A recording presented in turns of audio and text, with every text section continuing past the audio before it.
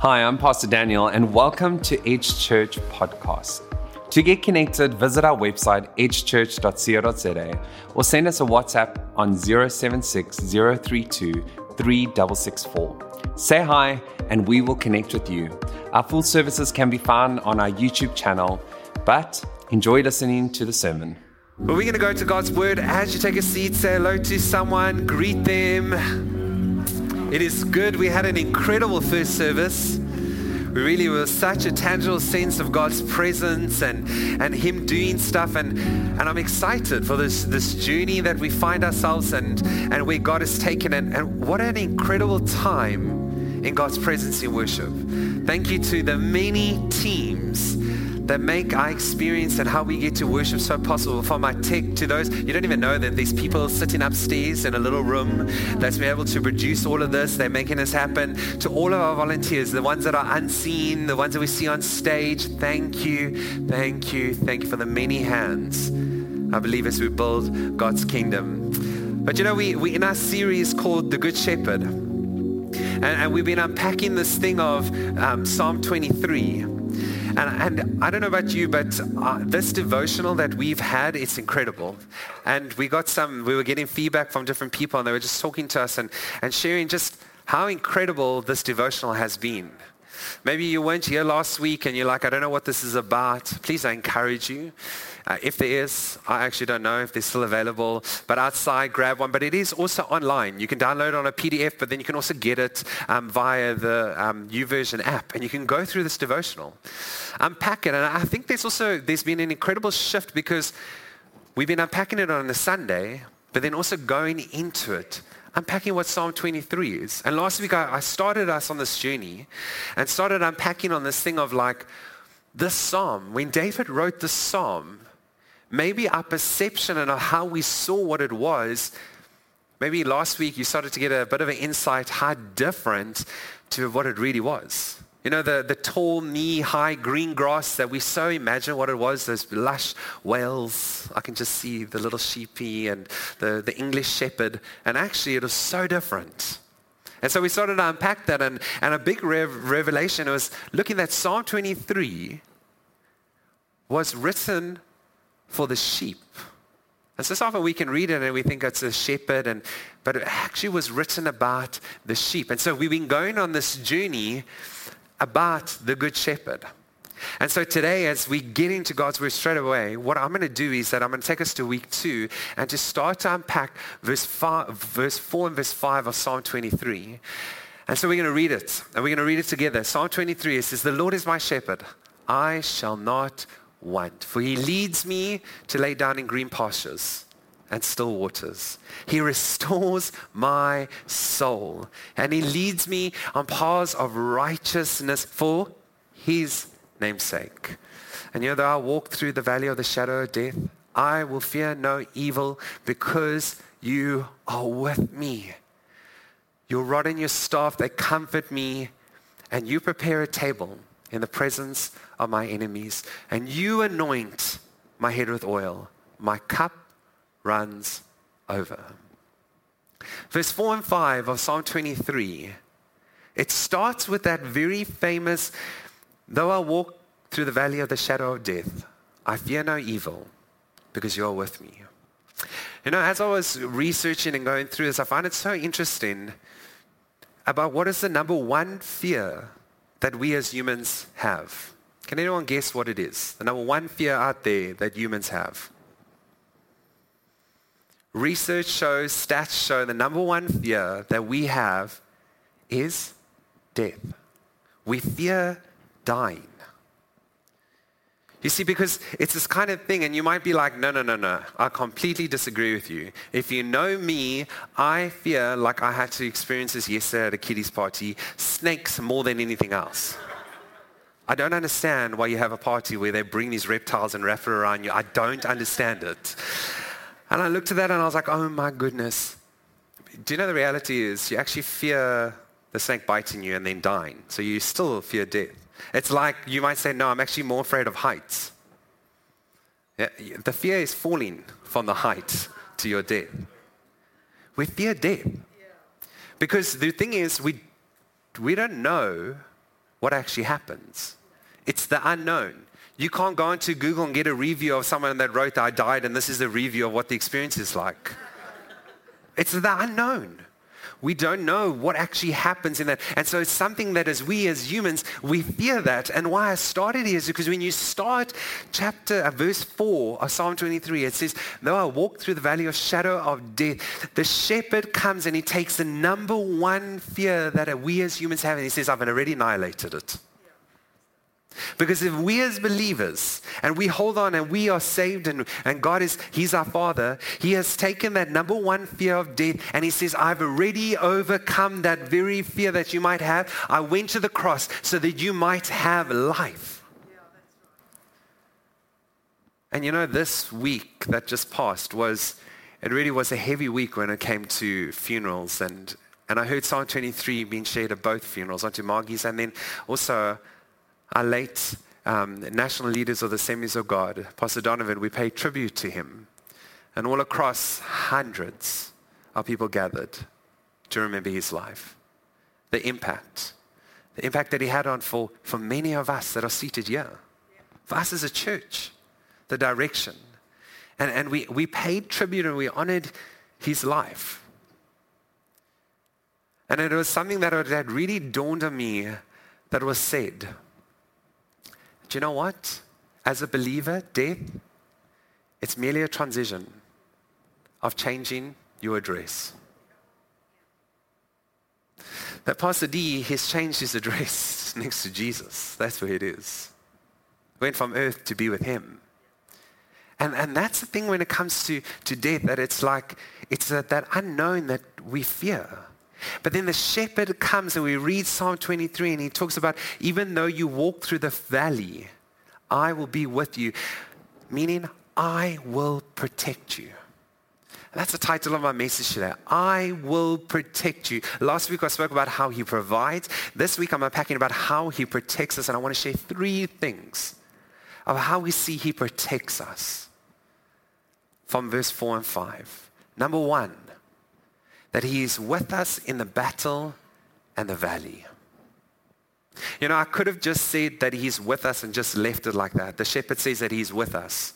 But there's a reason, because we're going to see now as we go through to verse 5 and verse 6, about verse 4 and verse 5, about there's a battle that's actually taking place. And how he says that I will be with you. That's why he says that though you walk through the valley of the shadow of death, I will fear no evil. Why? For you are with me, and your rod and your staff, they comfort me. Now David, who was a psalmist who wrote these very words, thinking of from the perspective of a sheep, he had a very good understanding of what it was like to be a shepherd in that day and time, an Israeli shepherd. He understood it. Remember last week I started to unpack, and they're going to put the imagery up again on the screen, about the vastness of what it was actually like. So we so imagine those green, luscious Scottish meadows that are just the rolling hills, beautiful temperatures. But actual fact, this is what it looked like in Judea. When David was writing from this perspective, these were the very places that he spent his life as a shepherd, and also hiding in these sides of the mountains, trying to escape Saul. And so he has a very good understanding of when he starts to talk about it was not an easy place. There was a lot of dangers that would come their way. A lot of things. There was the very things of flash floods that would take place. They are in all these little valleys and ravines, and a flash flood. There would be the avalanches. There would be the movement of rocks that would slide down. And then obviously there was all the predators. There was those things like snakes and all kinds of stuff that was there, poisonous plants. And so when he's talking about that, he has a very good understanding. And maybe our perspective is we keep looking at Psalm 23. It says, though I've walked through the valley of shadow of death, and we just relate it to a funeral. But now if we think of the shepherd, and we have that kind of imagery in mind, what used to happen is that the shepherd, his main thing that he would want to do was to move his sheep from the lower ground further and further up, taking them constantly to the higher ground of the sides of the mountain. And there were many reasons why he did that. One of them, why the shepherd would move them, is because there was the greener pastures at the top. There was more nutrition of those little tufts that you would find there, because when the Mediterranean breeze would flow at night, it would hit high up on the mountains, giving more nutrition. Not only that, is that they would move because there would be more options of water sources that would gather. And so he'd be able to give to his sheep along the way. But also he would move his sheep up the mountainsides for more protection. And you think, that's weird. Like, why would you move further up for more protection? Because the predators, and we know what David talks about. He says how he killed the lion and how he killed a bear and all that kind of stuff that was there. The predators would have a greater advantage point when they were creeped up, hiding in the crevices of that mountain, looking down on the flock of sheep. And they would be unaware of actually what was surrounding them. So the shepherd would constantly be saying, no, we need to move up this mountain for many various reasons for protection. And so every shepherd knew that every mountain would have its valley. And he knew the best route to get his sheep up that mountain was to take them through the valley to move them up. You see, they couldn't just scale going straight up. It was impossible.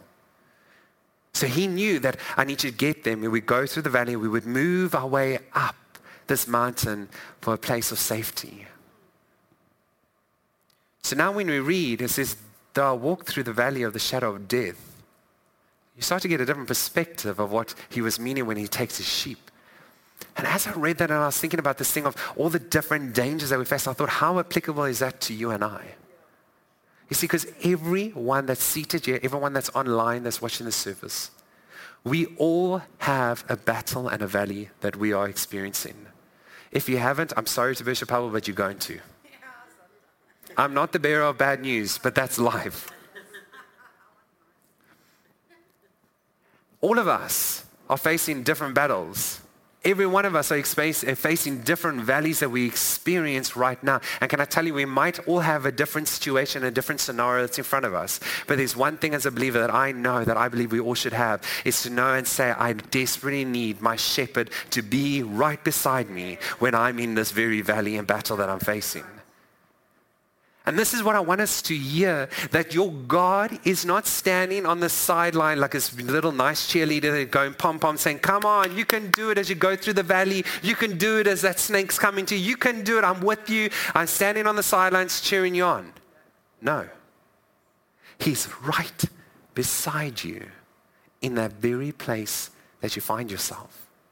That the shepherd he's with us. And maybe you're like, okay, he's with us. And I'm going to explain to you how he is with you and I always.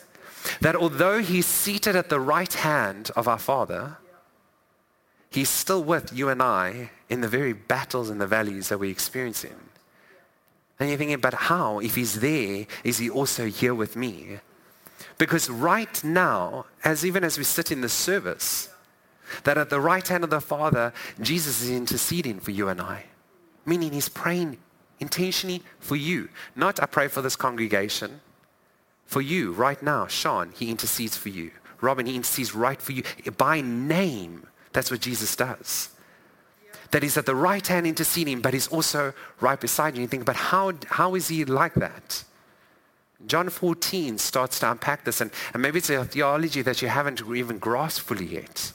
But right before Jesus leaves, he looks at his disciples in Matthew 28, in verse 20, and he says these things to his disciples, and be sure of this, like, guys, listen to me, be sure of this.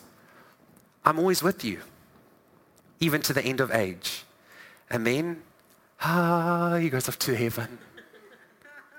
Now, I read that, and I go, hello? You just said you're always with me, and now you just ascend up to, and I could just see these clouds that take him up like that, and the angels are all declaring at their trumpets as he goes up. How is he always with us, but if he's gone to be with his Father? We see it in John 14, verse 16 to 18, and it unpacks, and this is where I want us to understand it. He says, I will ask the Father, and he will give you an advocate who will never leave you. Who is he? He is the Holy Spirit who leads us into all truth. And the world cannot recognize him because they don't know, I don't know where I am. The world cannot receive him because he isn't looking for him and they don't recognize him. And how beautiful is this truth? But you know him. Why? Because he lives with you now. And look here. And I will be in you. Verse 18. No, I will not abandon you as orphans. I will come to you. So he's at the right hand of our Father interceding for us, but he says that I'm right beside you. And this is what we need to understand theologically. God is one. Deuteronomy 6 verse 8, he says, hear me, O Israel, the Lord your God is one. So this means there's only one true God. There's one God. But then we have the triune. We talk about the Father, the Son, and the Holy Spirit. But there's still one God, and there's this three that we talk about. But take note, it says God the Father, God the Son, God the Holy Spirit. There's one God, but we have the triune. Why? Because that was the promise that he said that I might be at the right hand, but I've given you my Spirit, the Holy Spirit, to advocate for you. Hello, in this day and age that we live in, when you say one thing wrong and then everyone goes, you need an advocate all the time with you. And he says, I have come to be with you. Every day I have come to be right beside you. And so sometimes we can perceive the Holy Spirit as that it's an encounter moment. Yes, we all encounter the Holy Spirit on the day of salvation. But the everyday baptism, the everyday filling of the Holy Spirit, we sometimes can perceive it as just this holy moment that needs to take place. I need to have someone on keys for it to happen. I need to have a pastor here who's got oil that's going to lay hands on me, and shakanana, all these things are going to happen, and then the Holy Spirit will come. Yes, that does happen in a moment like that, and it's powerful. But what we just read now, he says that I am always with you, and that we have access to the Holy Spirit every moment and every single day. That he will never leave you nor forsake you. And I found this so interesting when I was looking about the shepherd of Israel and how that would work is that every time that the shepherd would move, he would lead his sheep up front, and you're going to see this. He would be up front leading his sheep, but as the nighttime came, as they started to proceed into the valley, look what happens. The shepherd reverts backwards to go, instead of leading from the front, he moves further and further so that the sheep surround him. At the moment when there's the darkness and they hit the valleys where the light is not necessarily shining in, he moves closer backwards with his sheep. Now, I don't know about you, when I saw that I had goosebumps because I went to this imagery and I work like that with my imagination.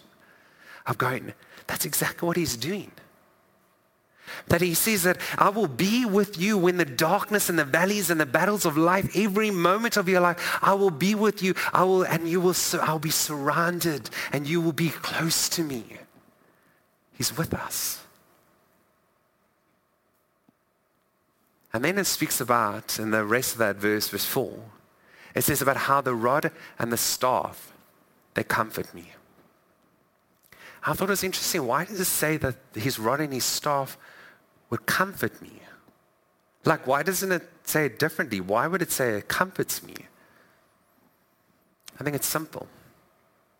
Because the shepherd would never hit his own sheep with his rod or staff. You see, I never said to my parents, when they said to me, go to your room, and I'm coming now. Do you know that moment? Those like 1 minute when that thing, and you can hear the drawers shuffling for the spoon.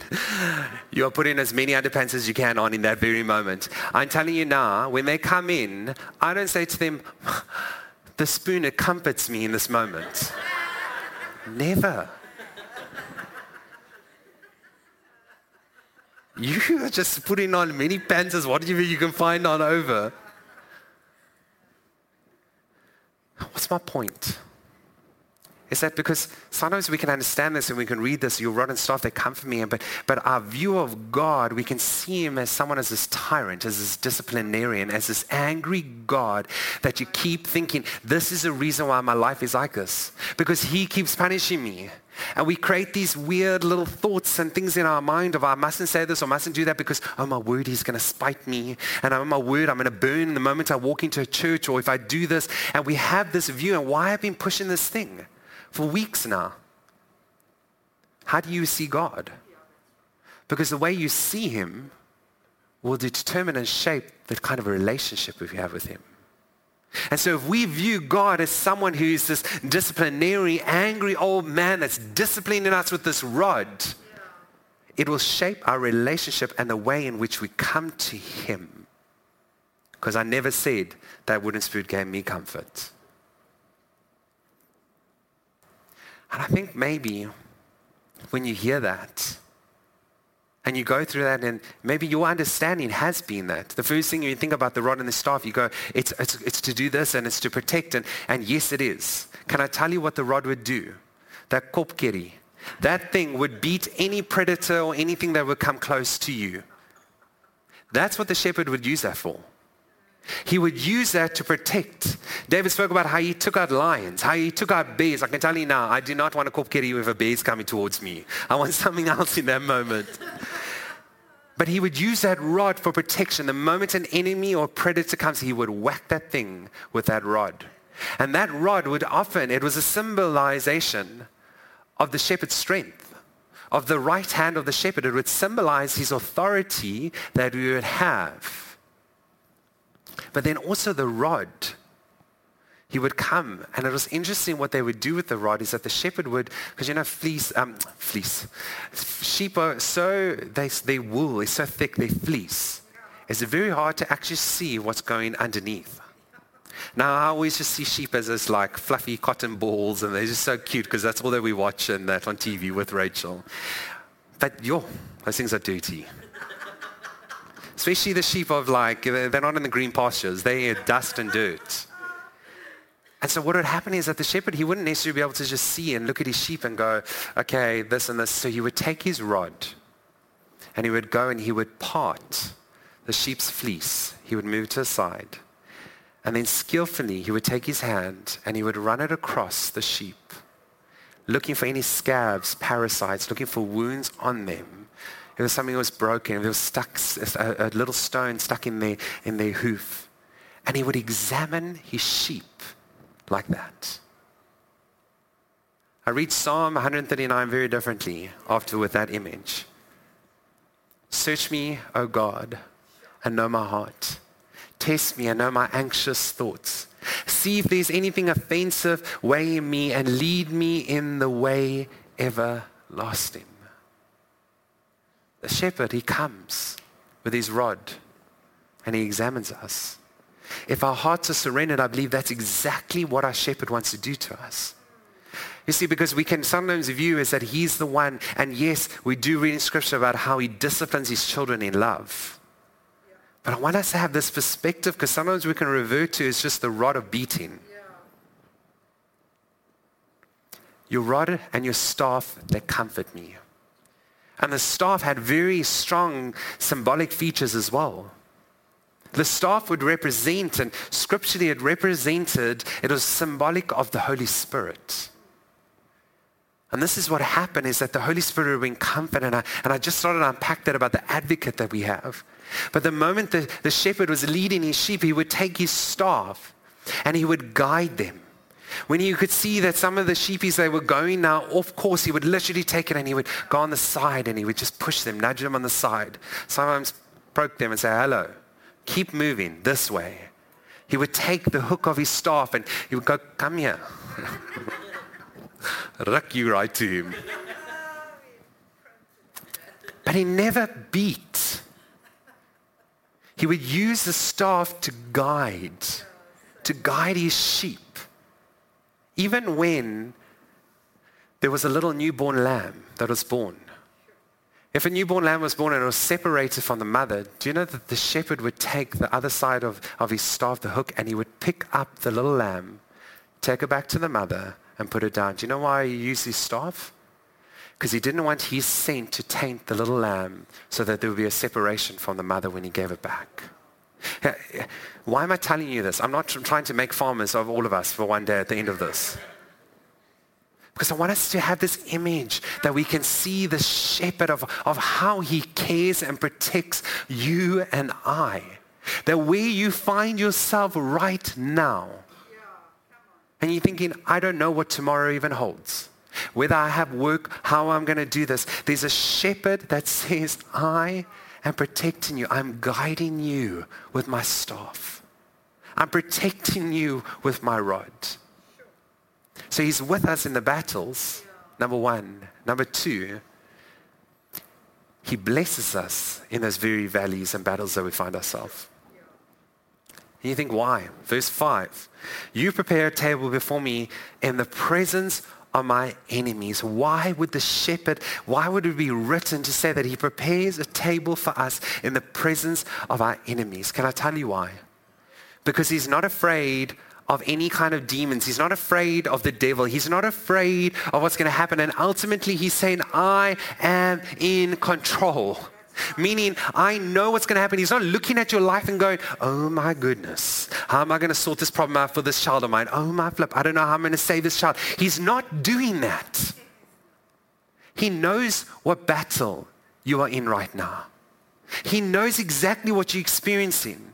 And he says, I prepare a table for you in the presence of your enemies.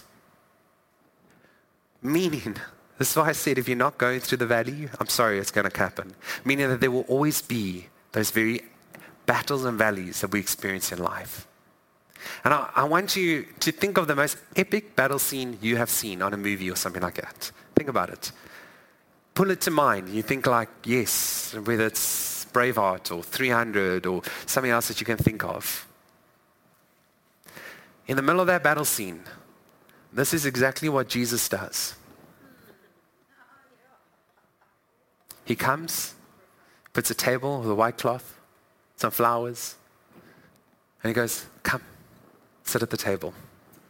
Yes, they're right around you. I'm fully aware of that. But come and sit at the table. Why? Because he's already won this battle.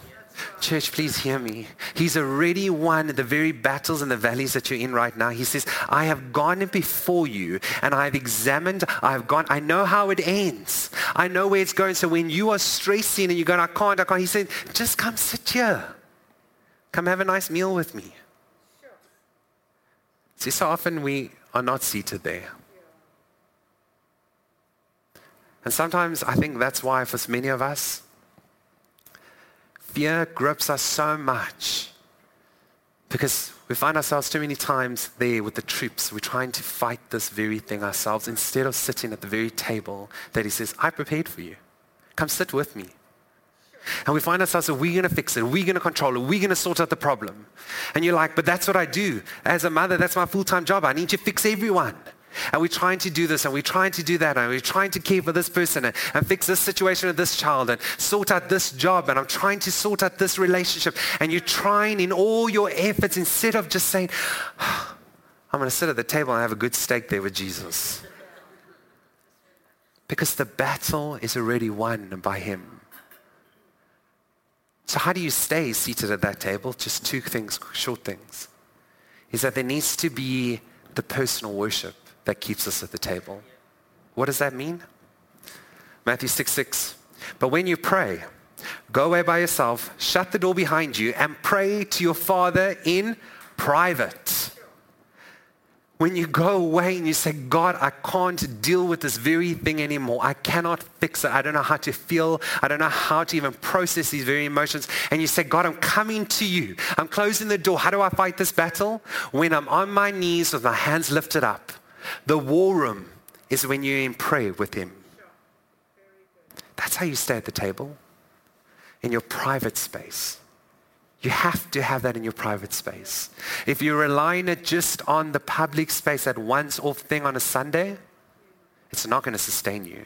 You see, because our public worship, so we have the private and the public worship, is when what we get to do here, when we gather together, when we come into the space and we come in, and can I tell you, there's something that supernatural happens. Listen to what David says in Psalm 73. He says, truly God is good to Israel, to those whose hearts are pure. But as for me, I almost lost my footing. My feet were slipping and I was almost gone.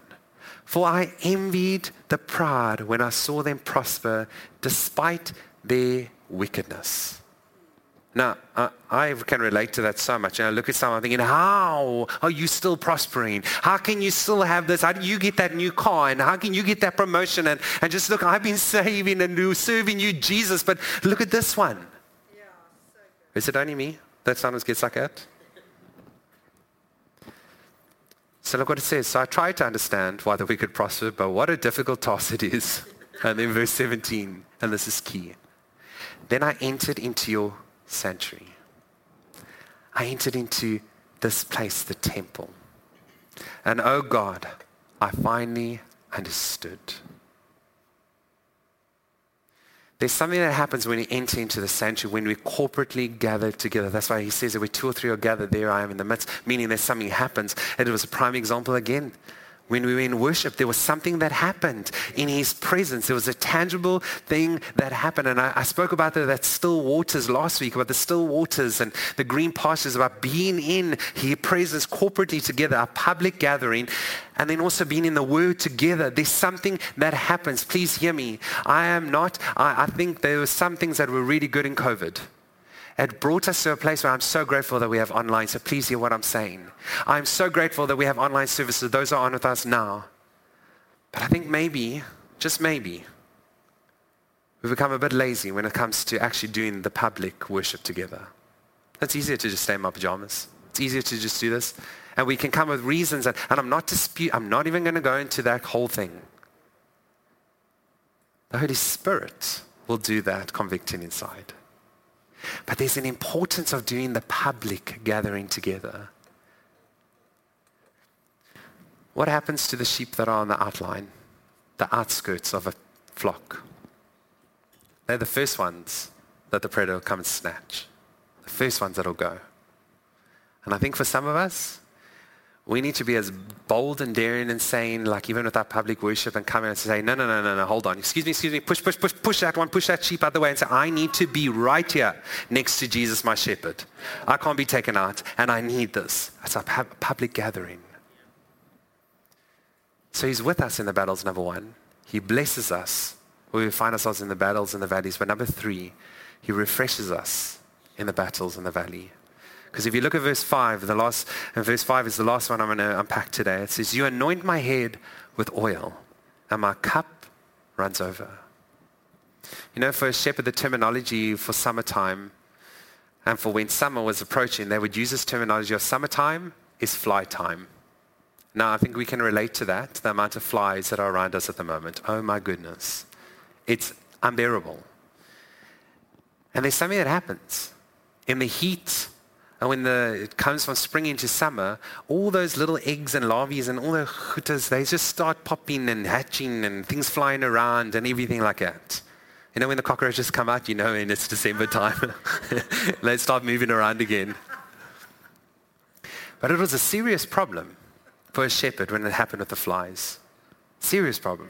Because they were known as what was a nasal and a nose fly. That would actually go and it would go up the sheep's nasal passage, up its head, bury inside its flesh, and then irritate and aggravate the sheep to such a bad extent. Have you ever seen, when you've seen some of that footage where you see a sheep like hitting his head and knocking his head on that, it's not because they want a head scratch. It's that they're trying to stop, where they find anything, a post or a tree, they're trying to stop the irritation of the flies that are stuck inside their nasal passages. In some extreme cases, they've even reported how a sheep would run so hard and back itself and hit a wall or a thing that it would actually kill itself. Because of the turmoil that it found itself in. And then what would happen is that the shepherd would look and say, I have an antidote for you. And he would put together this home remedy of linseed oil, sulfur, and tar. And he would take his sheep and he would put it between his legs and he would pour oil on top of their head. And that oil would run over their whole face, covering their nasal passage to help alleviate it. And what they say is that immediately, literally, there's a dramatic change that would happen. That once the oil's upon that sheep's head and over their nose, that their behavior would change. there would be less of a frenzy of agitation and irritation that would take place. And they would see the sheep would start eating again greater, and they would actually lay down in peace again. You know that oil, we talk about the oil in Scripture and theology. It's a representation of the Holy Spirit. And the effect of the Holy Spirit is refreshing and strength. And our Good Shepherd wants to come and anoint your heads so that there's refreshing and that there's strength. Because you know, when I read that and I was thinking of these sheep, and I was even watching a video of a sheep hitting its head against a tree stump. And I was like, oh, this sheep, so typical. And then I was thinking about myself and going, oh my gosh, I can relate so well to this. When I'm so irritable, there's such a busyness and chaos going on inside around me, and it's like, I can't control this, I can't do this, and there's this overwhelming sense of it, there's just so much going on. I can't fix this thing, that I also want to get to a place where I want to hit my head against something. And yet daily, the shepherd says to us, let me anoint your head with oil, so that I can also bring that immediate change where there's a calmness. I'm not saying that I'm going to fix everything. The flies are still around you. But I'm going to bring refreshing and strength upon you. And just like the shepherd, he didn't just do it once off. Constantly, he would have to apply more oil upon their heads. It's not a once-off thing. It's a daily thing that we need the Holy Spirit to anoint our heads, to go face the day, to face this meeting, to face this difficult conversation and meeting, or this work thing, to face what's happening in my family. It's daily I need His Spirit for refreshing and strength. And then it says the last part, my cup runs over. And I thought this was so beautiful because often there was barely any water.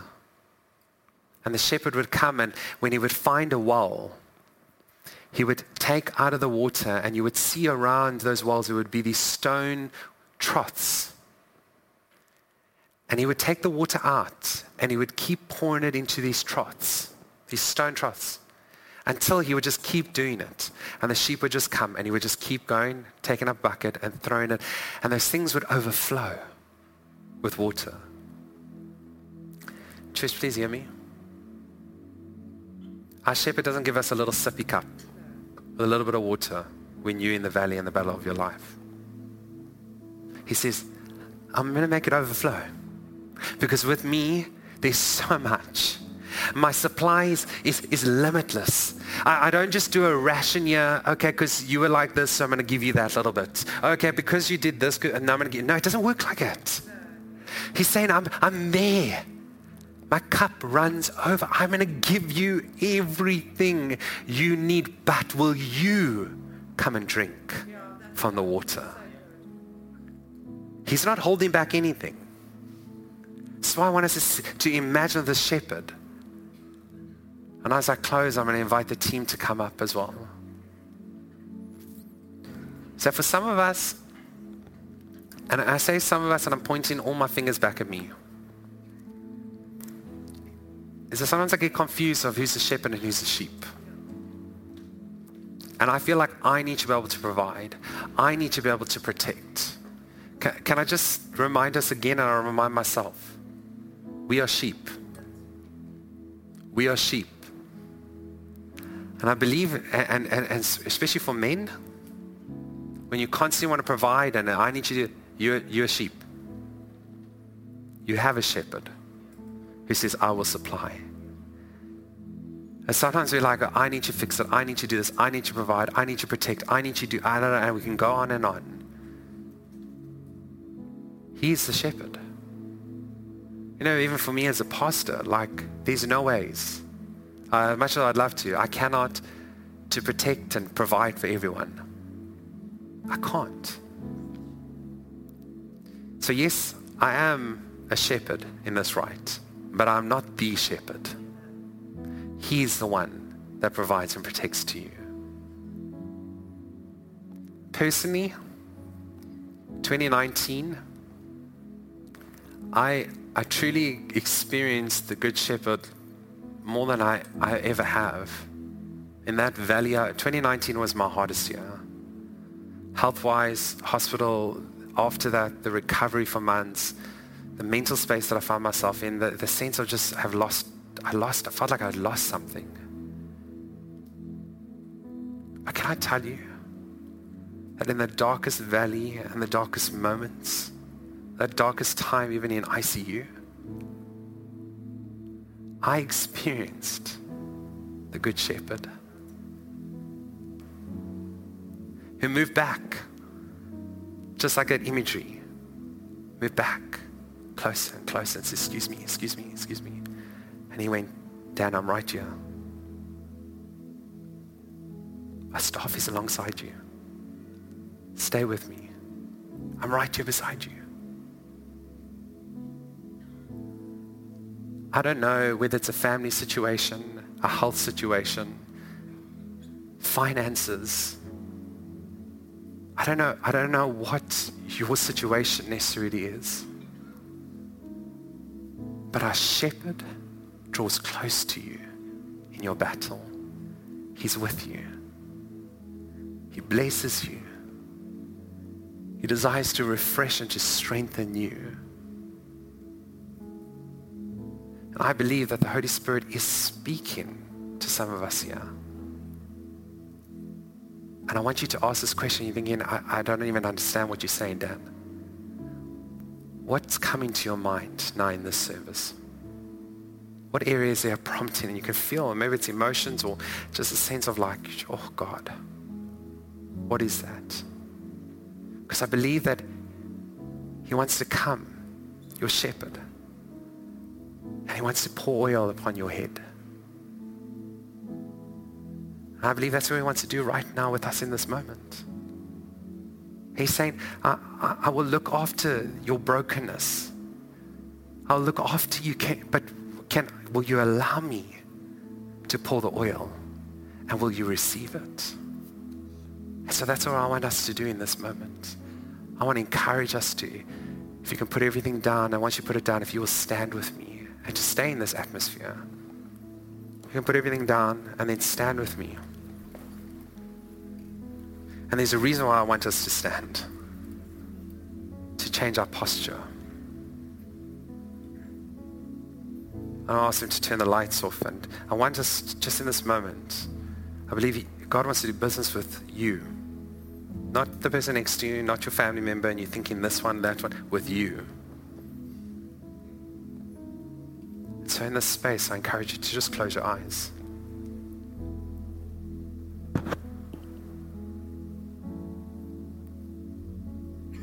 The shepherd's here today, and he wants to anoint your head with oil.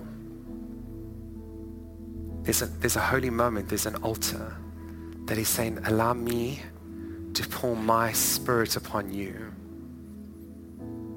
You don't need to wait for a special moment. You don't even need someone to come stand there to lay their hands on you. You don't need oil. You don't need any of that for them to do that. You can experience it right now, and I want you to experience it.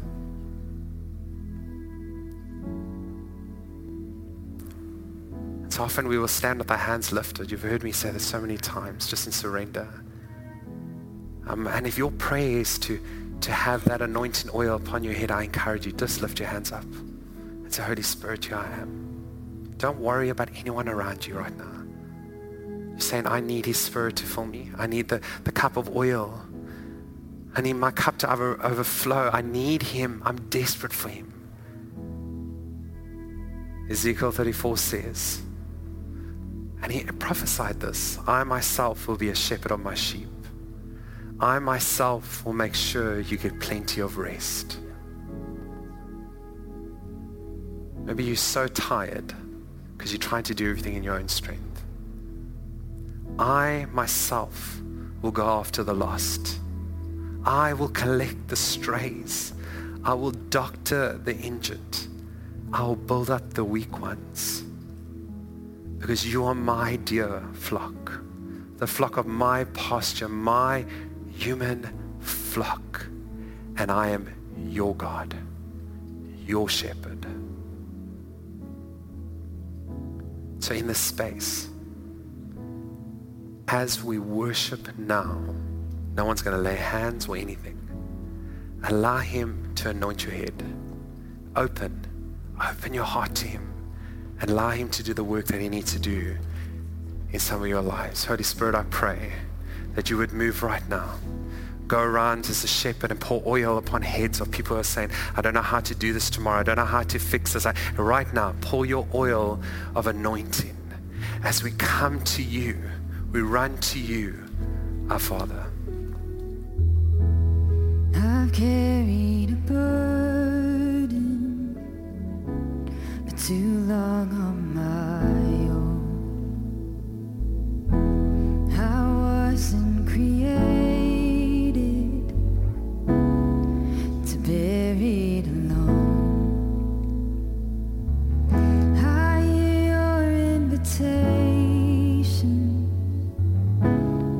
to let it all go. Laying it down, and I know that I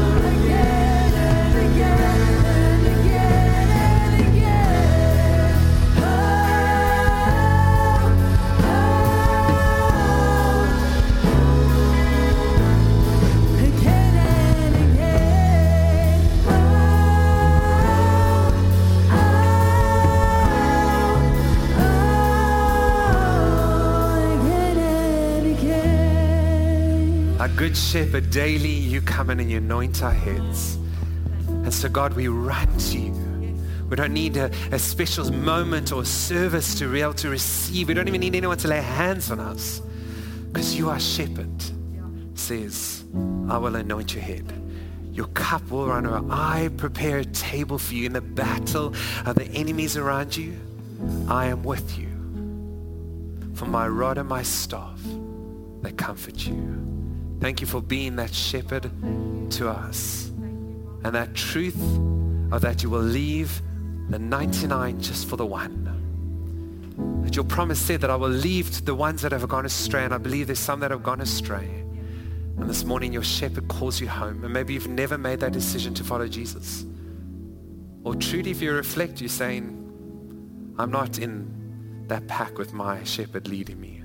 Today he says, come home, my child. And I believe he's literally taking his staff and he's saying, come, I'm pulling you back to me. And you can feel it.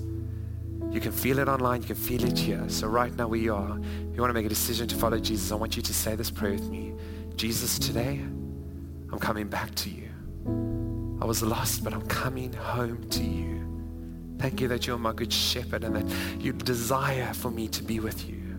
I repent of how I've been living, but I turn to you from this day forward. And I say it in your own words. You personally said, I follow you, or I choose you. I'm coming home, whatever you said. God, I thank you that we can run to our Father, that we find all I need. And thank you that you celebrate in heaven your grace, your goodness, and all God's people said together, amen. Come on, we're celebrating God's goodness.